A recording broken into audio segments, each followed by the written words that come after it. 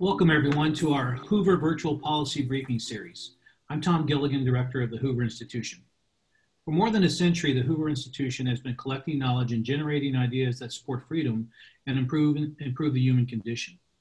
Our work has profoundly impacted public policy initiatives in the United States and around the world. These policy briefings provide an opportunity for you to hear directly from some of our nation's top scholars on the pressing issues facing the world during this difficult time. As we all unite to confront the challenges of the worldwide pandemic, conversations like this have never been more important. We will be taking audience questions today, so I encourage you to submit yours using the Q&A button located at the bottom of your screen. Today's briefing is from Condoleezza Rice, the Thomas and Barbara Stevenson Senior Fellow on Public Policy at the Hoover Institution. She served as the 66th Secretary of State of the United States, the second woman and first African-American woman to hold this post. She was also President George W. Bush's National Security Advisor. We look forward to Dr. Rice being the next director of the Hoover Institution as well this fall. Welcome, Condi. Thank you for joining us today. Morning.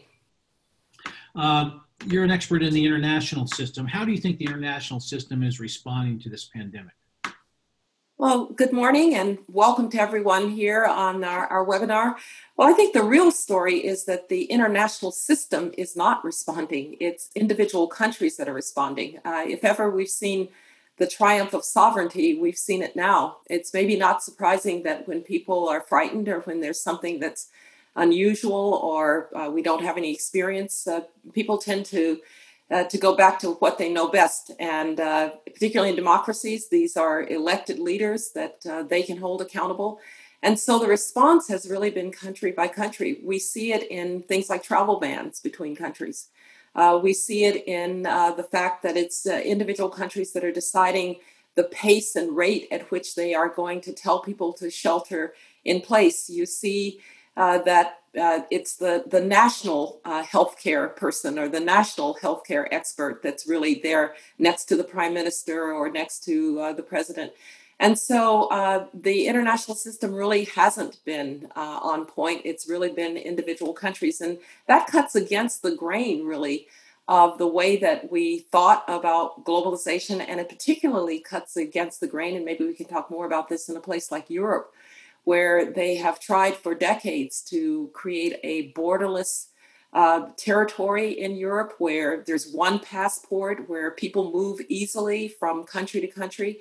And now we see that when it starts in Italy, it spreads quite quickly in Europe, and you see individual countries trying to clamp down. Yeah, let's stay with that topic for a little bit and how international institutions respond. People have commented on the role that the UN is playing, the World Health Organization. We have a question here about should NATO be doing more? It seems to me there's an instinct for people who believe in the global community to want global institutions to do more. Is that a realistic expectation, or is it misplaced, or how should we think about that? Well, I think this may unfold in phases, and that's okay. Right now, the response is that countries are trying to take care of their own. Mm-hmm. They are doing so by making sure that they get their citizens back home. That's one really kind of interesting response. Let's get all of our citizens back home where we can take care of our own. They are responding with travel bans, and airlines are basically not flying between countries. But I do think the time should come relatively soon when we see, I would hope, international institutions take a bigger role. Particularly, I think the G20, which is the 20 largest economies in the world, could take a role in helping to coordinate an economic response in the way that they did after the financial crisis of 2008, 2009. Certainly, when we think about the effect of this pandemic on developing countries, it's going to be important to leverage some of the work that we've done over the last couple of decades to improve the healthcare outcomes in those countries. One really interesting approach that the United States can use is we have a huge network built up because of the president's emergency plan for AIDS relief, starting with President Bush, continued by President Obama, going through President Trump, where we helped developing countries to build whole healthcare systems and distribution networks to be able to distribute antiretrovirals even way out in the countryside. So those are the kinds of things that I hope countries will band together. It's kind of interesting, Tom. This is the exact opposite response than we had after 9/11. When after 9/11, countries realized that terrorism was a borderless threat, that in fact you had to share information, you had to share intelligence information, you had to share law enforcement. We had within a very short period of time a way to track terrorist financing across borders. And hopefully, once we're through the really frightening part of this, countries will start to band together to think about how to get a response and also how not to let it happen again. So timing is important in the way you answer Timing is important. For right now, it's totally understandable that prime ministers, presidents are going to concentrate on what's happening at home. Yeah. Let's talk about the role of the U.S. response or position in the world right now. Commonly expressed is that we should be doing more to lead the world's response to the global pandemic. What do you think the United States? What do you think of the United States response? Is it adequate? Well, right now, again, the United States is trying to save New York. It's worrying about what's going on internally. That's understandable, but we haven't. It's not as if we've done nothing. In fact, the administration has made available several hundred million of dollars for COVID-19 response in developing countries. I'm quite certain that out at our embassies and places like that, we're trying to help other countries with their response. We also, as I mentioned, we have the AIDS Emergency Network, which helps countries that are in the developing world to respond to this crisis. So in time, I think the United States will take a bigger leadership role. But for now, the foreign assistance should be welcome. And the fact that, it's not going to help to right now call together a big conference to talk about response to the virus. It's just not going to be helpful. It will be helpful in a few months to do exactly that, and also to try to help the world plan better for the next time around. Got it. If you're joining us, I'm Tom Gilligan, and this is the Hoover Institution's virtual policy briefing with Condoleezza Rice. Connie, you were the National Security Advisor during the SARS outbreak. What are the important similarities or differences between then and now? Well, one of the unfortunate similarities is it was also hard to get information out of China during the SARS outbreak. We knew that something had happened. It was very hard to get answers out of China of what had happened. And that is unfortunately a recurring pattern this time around. And it's probably the most troubling aspect of this crisis. Now, it is in the nature of the Chinese system, an authoritarian system, that control of information is power. Control of the narrative is power. So we shouldn't be surprised that when this outbreak happened in Wuhan, they silenced the young physicians and medical students who were trying to sound the alarm. Can you imagine those people being silenced in the United States or in any country, in Germany or Brazil? No, somebody would have picked up the story in the press. It would have been known that there was a problem. But the Chinese did what authoritarians do. They gathered, they silenced those who were trying to sound the alarm, and they wanted to have time to develop the narrative that would be blessed by the Communist Party of China, which means it probably had to go all the way to Beijing before you could say anything. And so it's in the nature of the system, but it was a real problem. And there's going to be a kind of reckoning, I think, for China on this with its own population, which was angered by the lack of information. And certainly the international community ought to be raising with the Chinese very strongly why we always get this response. Yeah, let me push you on that because we have all the questions are about China right now, to be honest with you. Let me combine a couple of them. Gina asked, what sanctions and how should China be held to account for this? Roger says, Dr. Rice, in your opinion, what is the proper measured responses to China and the CCP leadership who clearly withheld critical information about the Wuhan virus in light of the hundreds of thousands of deaths and trillions of dollars of cost to the world? Well, there's both a public part of this and there's a private part of this. The public part of this, I think, over the next months is just to let it be known that China responded in the way that it did. or didn't respond, let me put it that way, because the Chinese are going to try to create, they're even trying to do this now, a counter narrative. Well, when we found out about it, we got on top of it. Look at how quickly, through social distancing and quarantine, look how quickly we recovered. And oh, by the way, we've been helping the rest of the world by sending PPEs and by sending help and aid to all of the world. They're going to try to shift the narrative from their initial responsibility for not fessing up to what was happening to we got on top of it and then we helped the rest of you. That's how they're going to try to shift the narrative. Don't let it happen. We have to have a really honest assessment of how this happened, where it started, when the Communist Party knew, and why they didn't get out there. That's the public part. Yeah. The private part is you have to go to the Chinese and say, you can't keep doing this. You have to be a more responsible partner, a more responsible power, given your weight now in the international system. You're not just some little developing country that when something happens, it doesn't have an impact. Your people travel. Your people work in other countries. There were a lot of Chinese workers apparently in Italy at the time. Was that the transmission belt? We don't know for sure. But if we're going to get a handle on how this thing moved, the fact that China is such a big player and its people travel and its people work elsewhere is a big part of the story. And so I think there's both a public acknowledgement of what happened, but also some private conversations with the Chinese about how we don't let this happen again.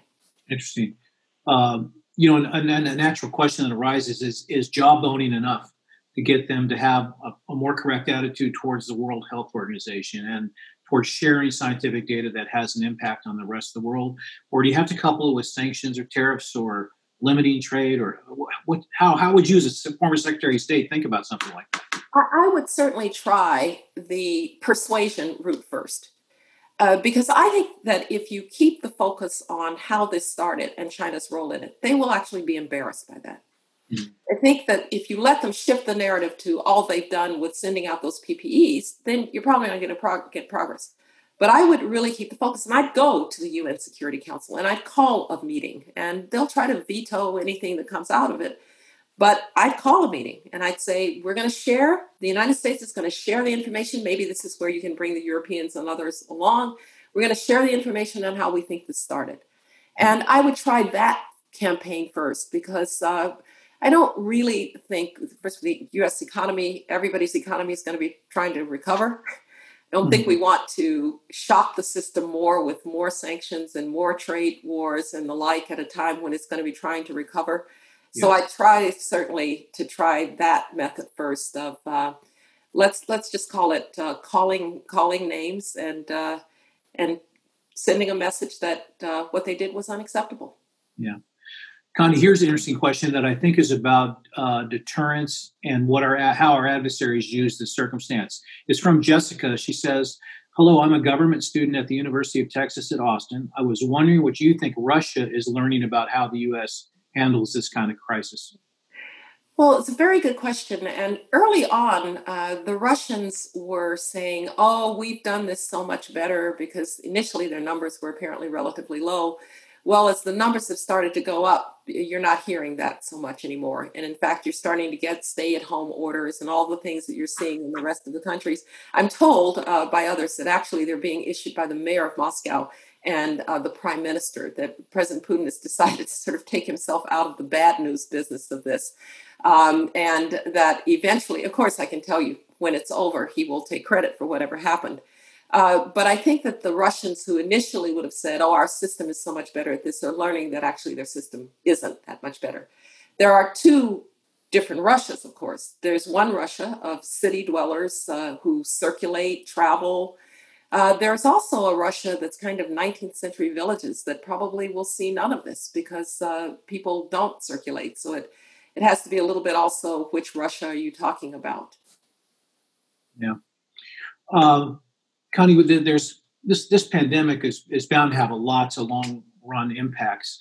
So tell us what you think will be the impact on globalization, global supply chains, the free movement of people around the world, and just the trust that's necessary to sustain a system like that. Well, you just said the essential word, which is trust. are people going to trust that it's safe to circulate again? And that may take some time. It may take some time before people want to travel outside of their own countries. And we're all learning that we can do an awful lot through virtual means, that we can do a lot online. You might see for a while that all of those conferences that we're used to going to with huge numbers of people, that doesn't take place for a while. But I certainly hope that in time, what we've built over decades and decades and decades, that people do travel, that they do circulate, that they do study together, as we see in universities, that we're not going to see the putting up of walls because we had this particular experience. That may be an initial response, but here is where leadership by the United States and leadership by the other major economies through something like the G20 could start to send signals that despite what we've had to do in this initial phase where we've had to shut down for very good reasons, we don't want to stay this way. We do want to see the opening up of people doing business and commerce across borders. We do want to see students studying in not in different countries so that we keep continuing to get to know each other better. Those messages are going to be very important. I'm concerned about what the United States will experience in terms of foreign students. It's not just Stanford and Harvard that have foreign students. If you go to small liberal arts colleges in the Midwest, or you go to big state universities, there are a lot of foreign students. And we're going to have to send out a message that we want them to come back, even if they've gone home, that we want them to come back. And I think this is a place that the messages are going to be extremely important. In terms of global supply chains, though, I think you're going to see an impact. There are already in Congress several bills about China and supply chain. And the first salvo is going to be about how dependent we are on China in the pharmaceutical space. Whether it is for what is for the ingredients or for the fact that a lot of generics are made there because of cheaper conditions, or how dependent even major pharmaceutical companies are on assembly and manufacture in China. And there are those who think that we need to bring that capacity back to the United States because it's been shown to be strategic now. It's been shown to be a matter of national security that we control our own supply chains on the pharmaceutical and medical side. That's going to be difficult to do, but I think you're going to get a lot of pressures. On broader supply chain, that's been going on for some time anyway. Because of the extended trade war, companies have been reevaluating their supply chains. I saw that Peter Navarro, President's trade advisor, said the other day, we may even give companies huge benefits to be able to bring their manufacturing supply chains back home. Well, they may not stay in China. The likelihood is they'll go to other places, maybe Vietnam. The Indians think they'll be a major beneficiary. But I do think you're going to see some major reordering of how companies think about supply chains. This one hasn't turned out to be very secure, and they're going to take that message. Yeah, interesting. David asked, he asked about bad actors, and may they attempt to take advantage of the COVID-19 crisis to advance their own interests? Is this realistic? And if so, what are the more dangerous threats to deal with or consider? Well, David is right. One of the things that you worry about is that bad actors will try to take advantage of, call it the distraction, that all major leaders are now focused on the COVID-19 crisis, or maybe even so you're just kind of not paying attention. I will tell you that after 9/11, the very first thing that I did when I got to that bunker was to get the State Department to send out a cable to every post in the world and say, the United States of America is functioning. And that's a message to your friends, but it's also a message to your foes. Don't try anything. And it's a different situation, but I am quite certain that our intelligence agencies, our defense agencies, the Pentagon, they may not be on higher stages of alert, but they're certainly on higher stages of vigilance to make sure that nobody's going to try to take advantage. I'm sure they're watching the North Koreans like a hawk. I'm sure they're watching the Iranians like a hawk, because you don't want anyone to take advantage. But while all the others, and by the way, even probably members of the National Security Council staff, while others are worrying about this crisis, we certainly have people who are trying to make sure that no bad actor takes advantage of us. Yeah. Connie, tell us a little bit about the developing world. What's going on there? How's the pandemic going to affect them and our relationships with them over the years to come? Well, the biggest impact has been in big cities, again, where people circulate. Places like in South Africa, which is an economy that's very integrated into the international system and where people move around a lot. But I think people have been a little surprised at the fact that you haven't had an explosion of this virus in a lot of the developing world. Now, it may well be that it's the lack of testing or the lack of reporting that is the reason for that. But there are some other theories, and I caution that they're theories. For instance, is it because the populations in the developing world tend to be younger? So they may be asymptomatic, but you're not getting the catastrophic effects of the virus, because we know it affects older people more than it does very young people. And these are very young populations. They've been through a lot of pandemics. Is there some kind, something building up there in terms of their system, maybe even in terms of immunities that we don't fully understand? Another theory. I really do think that the one thing we should be focused on is through the President's Emergency Plan for AIDS Relief that President Bush started, and as I've said, other administrations have continued. We really helped a lot of developing countries build up a pretty good healthcare system. And we helped them build up a pretty good distribution system, even for places that were quite far away from the cities, to deliver antiretrovirals. To the degree that those are still in place, we ought to be encouraging countries, and we weren't the only ones. The Global AIDS Fund did some of this. Some of the G20 countries, some of the European Union countries helped to build up these healthcare systems. We should be really helping to mobilize them now, just in case you get a pandemic outbreak in the developing world. Interesting. I know that you read Henry Kissinger's essay in the Wall Street Journal last week, which basically predicted that the world order would change dramatically. Lauren has kind of a more pointed version of that, and it's the following: after the world watched our weak and chaotic response to the pandemic, and I'll add, and with China emerging as a economic power, political power, is this crisis marking the end of the Western hegemony on Earth?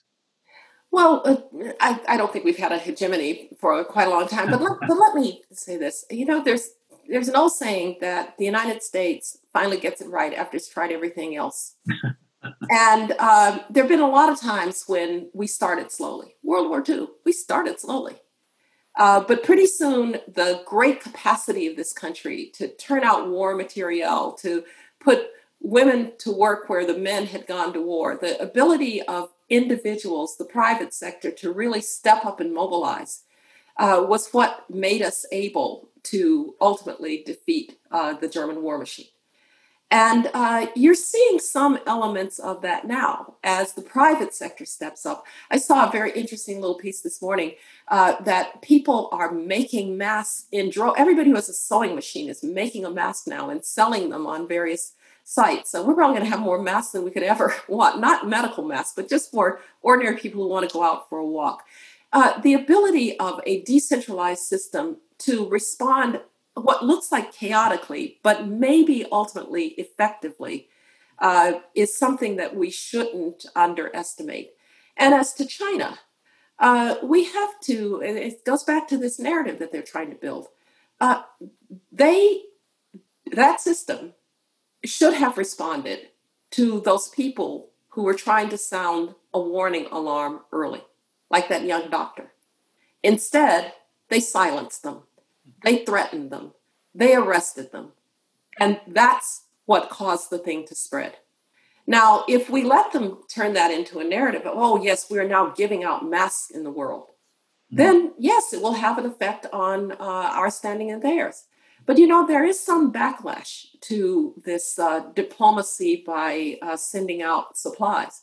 And it's coming from people who are reminding them that they might not have needed those masks had this not started in Wuhan. And I go back. This isn't the first time. We had this problem with SARS as well. We had it with avian bird flu. And so this is going to have to be a time when there's a reckoning for China as well. And as to the United States, yes, Dr. Fauci is right. We should have responded much more quickly. But now that we are responding, we're seeing some of the strengths of our decentralized federal system. Connie, I'm getting a lot of questions about China and the World Health Organization and Taiwan. John asked the following very specific question. Do we now have some leverage with the Chinese relative to their isolation of Taiwan? This is a very important point, and it's something we really ought to press.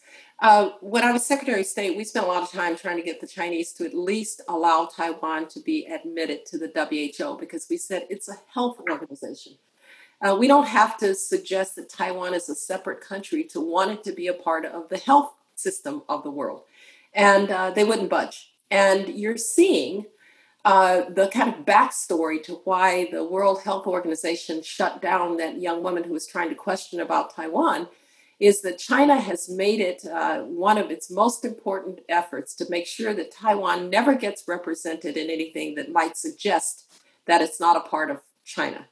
And the World Health Organization was sort of responding to that in the way that they answered that question. So yes, it is time to have that discussion. It's also, I'm fully of the view, we need to take a look at whether the World Health Organization has been politicized here. It hasn't responded particularly well. It seemed to accept initially the Chinese argument that there was no human-to-human transmission with this disease, but of course, a lot of people thought there wasn't a human-to-human transmission. But it hasn't been, to my mind, a very effective response. It's important to look at it. And by the way, there are UN organizations that seem not to get as politicized. UNICEF has been an organization that I think has been very effective at not being political, and therefore being able to operate in all kinds of places, no matter what the circumstances. We need to take a hard look at whether the WHO can do that.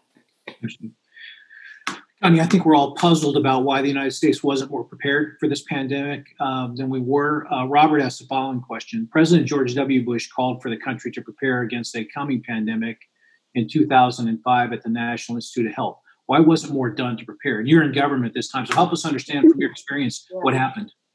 Well, it's a kind of interesting story because President Bush read a book about the 1918 pandemic, and then he read everything he could about pandemics. And he came back and he said, we have got to get prepared because it will come one way or another. And my colleague, Fran Townsend, who at the time was the National Homeland Security person, said, I'm dealing with terrorism, please. Do I really have to deal with pandemics? But he was right.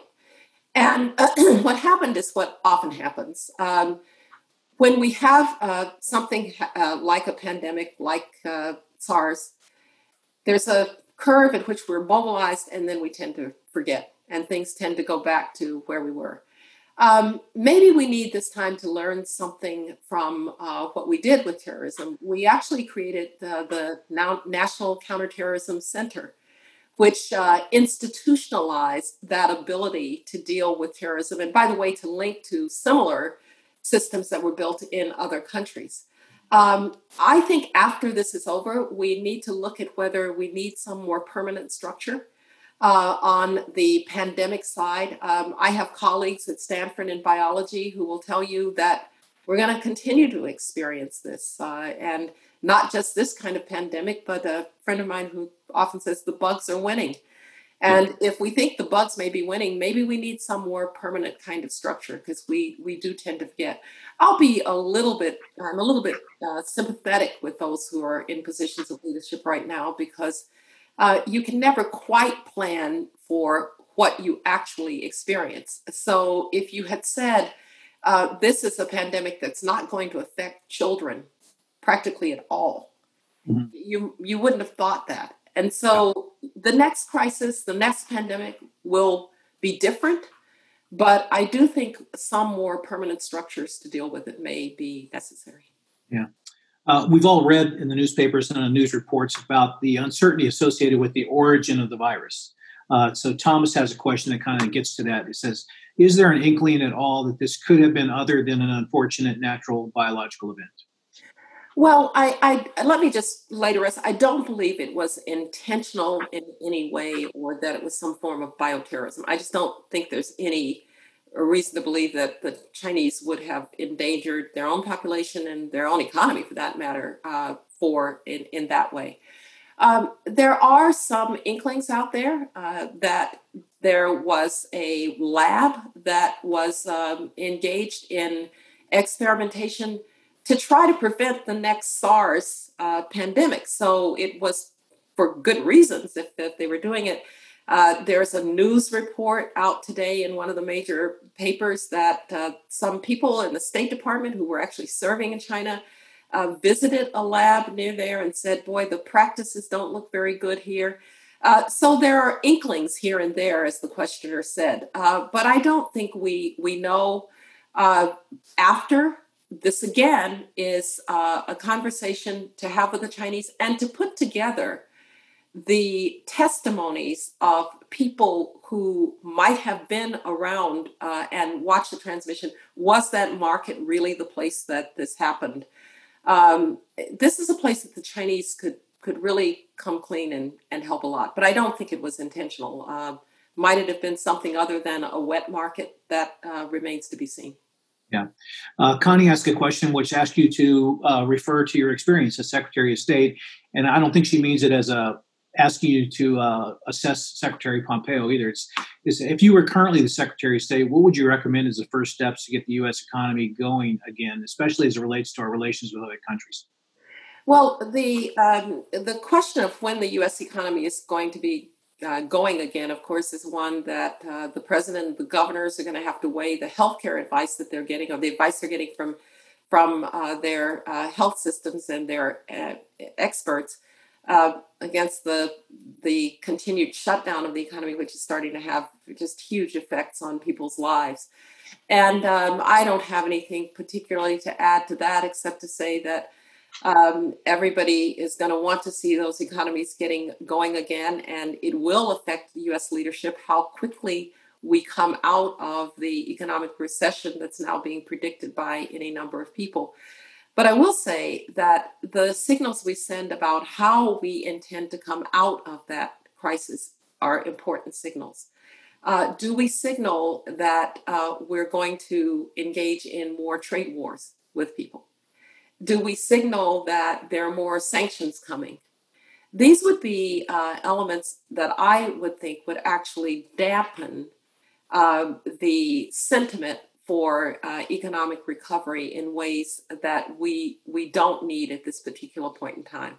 It's another reason that, and I keep mentioning the G20, because the G20 is the 20 largest economies.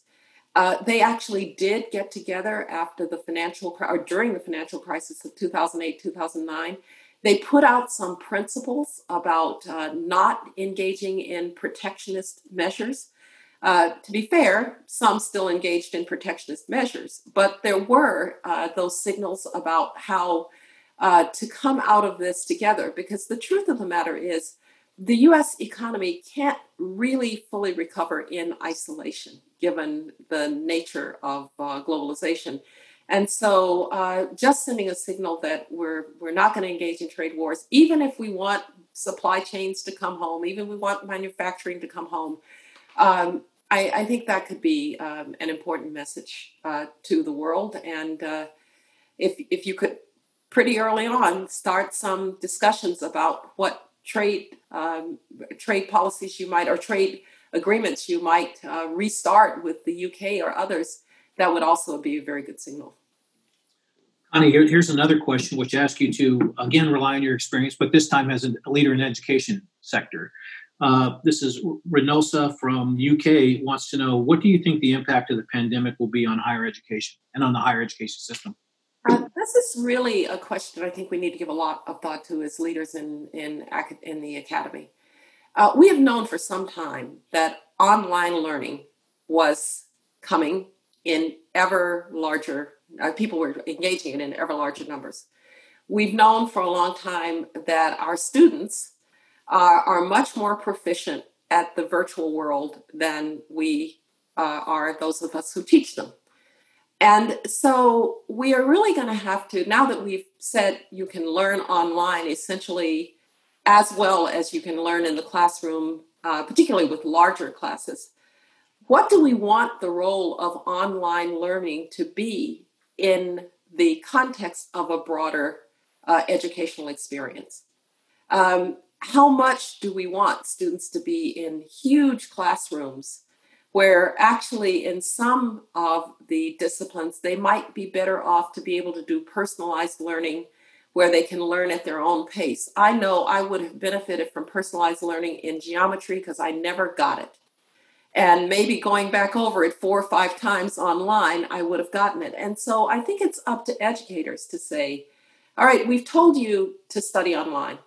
Let's now really understand that experience and see how it fits into the broader educational experience. It can't replace the one-on-one or the 20-on-1 small seminar. We don't think.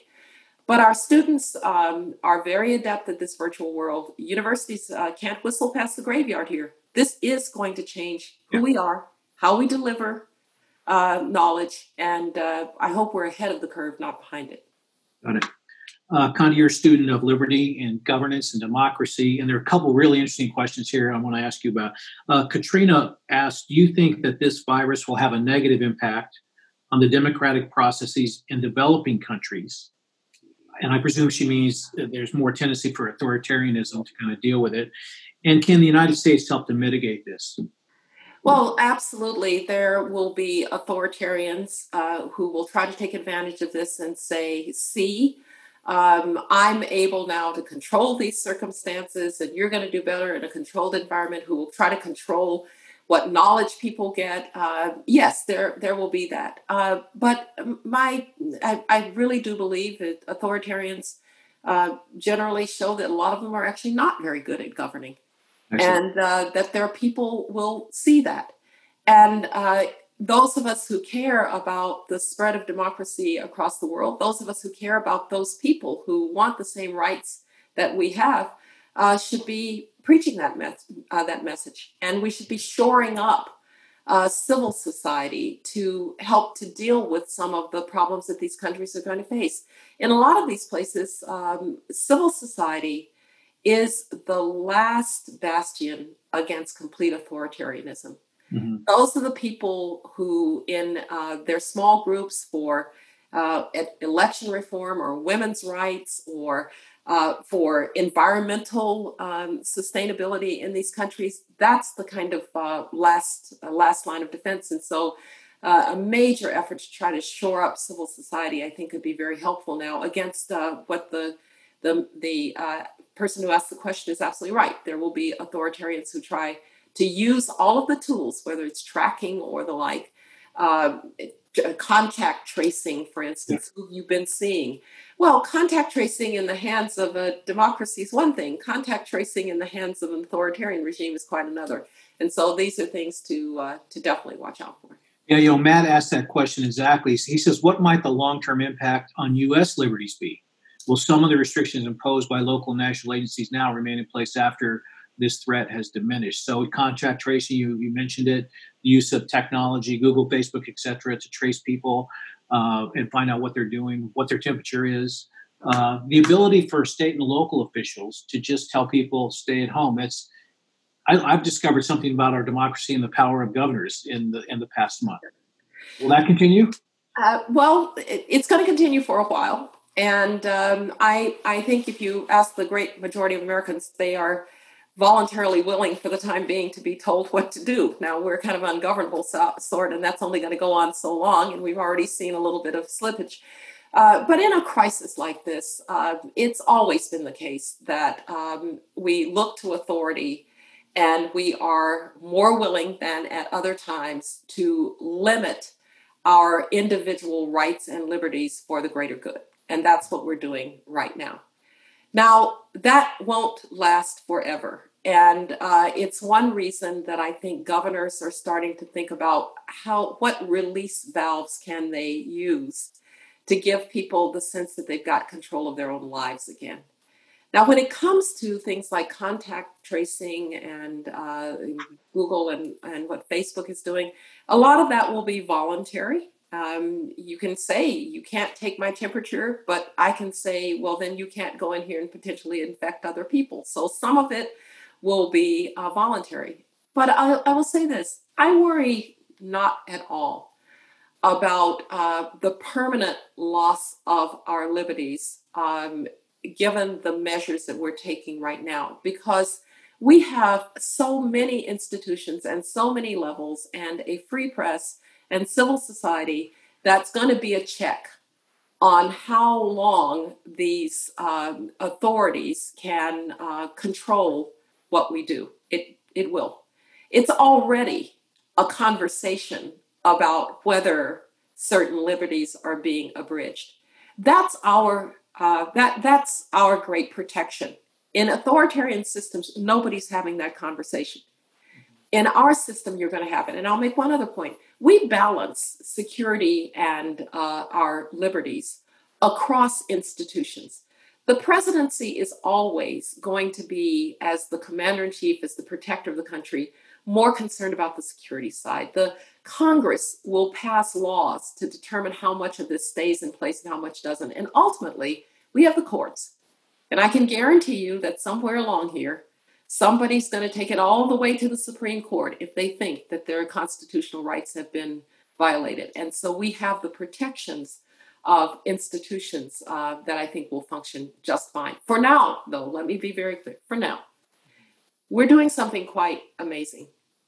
The Chinese can order people, and there are penalties for not following the orders. We're basically asking 300 million Americans to make good individual choices on behalf of the greater good. And I have to say, I'm pretty proud of the way we're doing it right now. Connie, thanks for your comments today. We've reached the end of the hour.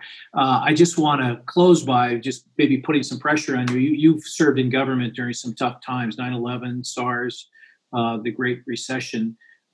You're bound to learn some lessons about resiliency from that. You're bound to learn some lessons about governing in conflict. In closing, what could you share with us about our current times, and what kind of optimism can you leave us with as we close today? Well, I can say that I've seen so many times how resilient the United States is. First and foremost, because we have so many sources of resilience, whether it's individuals who have taken on responsibility for making sure that the person next door who might be elderly is getting their groceries without risk, whether it's those people who are making masks and selling them on the internet, whether it's the people who are in healthcare workers and first responders who are taking their own lives into their hands to go and serve. And we owe them enormous gratitude and the best protections that we can give them. But they are there. Those volunteers from health systems around the country who went to New York to help under the circumstance. The government can't order that. That's a resiliency that comes from within, individual citizens helping individual citizens. We have the resiliency of innovation, the multiple efforts now to get a vaccine, the multiple efforts to get therapeutics that might help to treat the disease for those for whom it's more catastrophic. And yes, the resiliency of a federal system that doesn't put all of the pressure on Washington, but where governors are and local healthcare officials are trying to make good decisions for their citizens. So I've seen the resiliency before, and I want to repeat something I said before. Sometimes it takes us a while to get going, but boy, when we get going and the private sector gets involved in the way that they are, this is a pretty resilient society, pretty resilient country, because it has so many sources of resiliency. And finally, when we get through this, I think we're going to go back out into the world and help others to be resilient too, which is the lesson of the compassion that we had in dealing with the AIDS epidemic and dealing with Ebola. And I think we'll be there to do it again. Secretary Condoleezza Rice, thank you for today's discussion, Connie. It was really fun. Thank you. Our next Hoover virtual policy briefing will be Thursday at 11 a.m. Pacific and 2 p.m. Eastern. Hoover Senior Fellows and political scientists Doug Rivers and David Brady will discuss COVID-19 and politics. Doug Rivers is a senior fellow at the Hoover Institution and a professor of political science at Stanford University. He is also chief scientist at YouGov PLC, a global polling firm. David Brady is a senior fellow emeritus at the Hoover Institution. He has published 7 books and more than 100 papers on elections, politics, and public policy. You can join Thursday's briefing at the same link you signed in on today. And you will find more research on the coronavirus by Hoover Institution Fellows at our website, hoover.org, under the COVID-19 tab. I want to thank you all for attending today. I look forward to seeing you in subsequent events. Please stay healthy. Goodbye.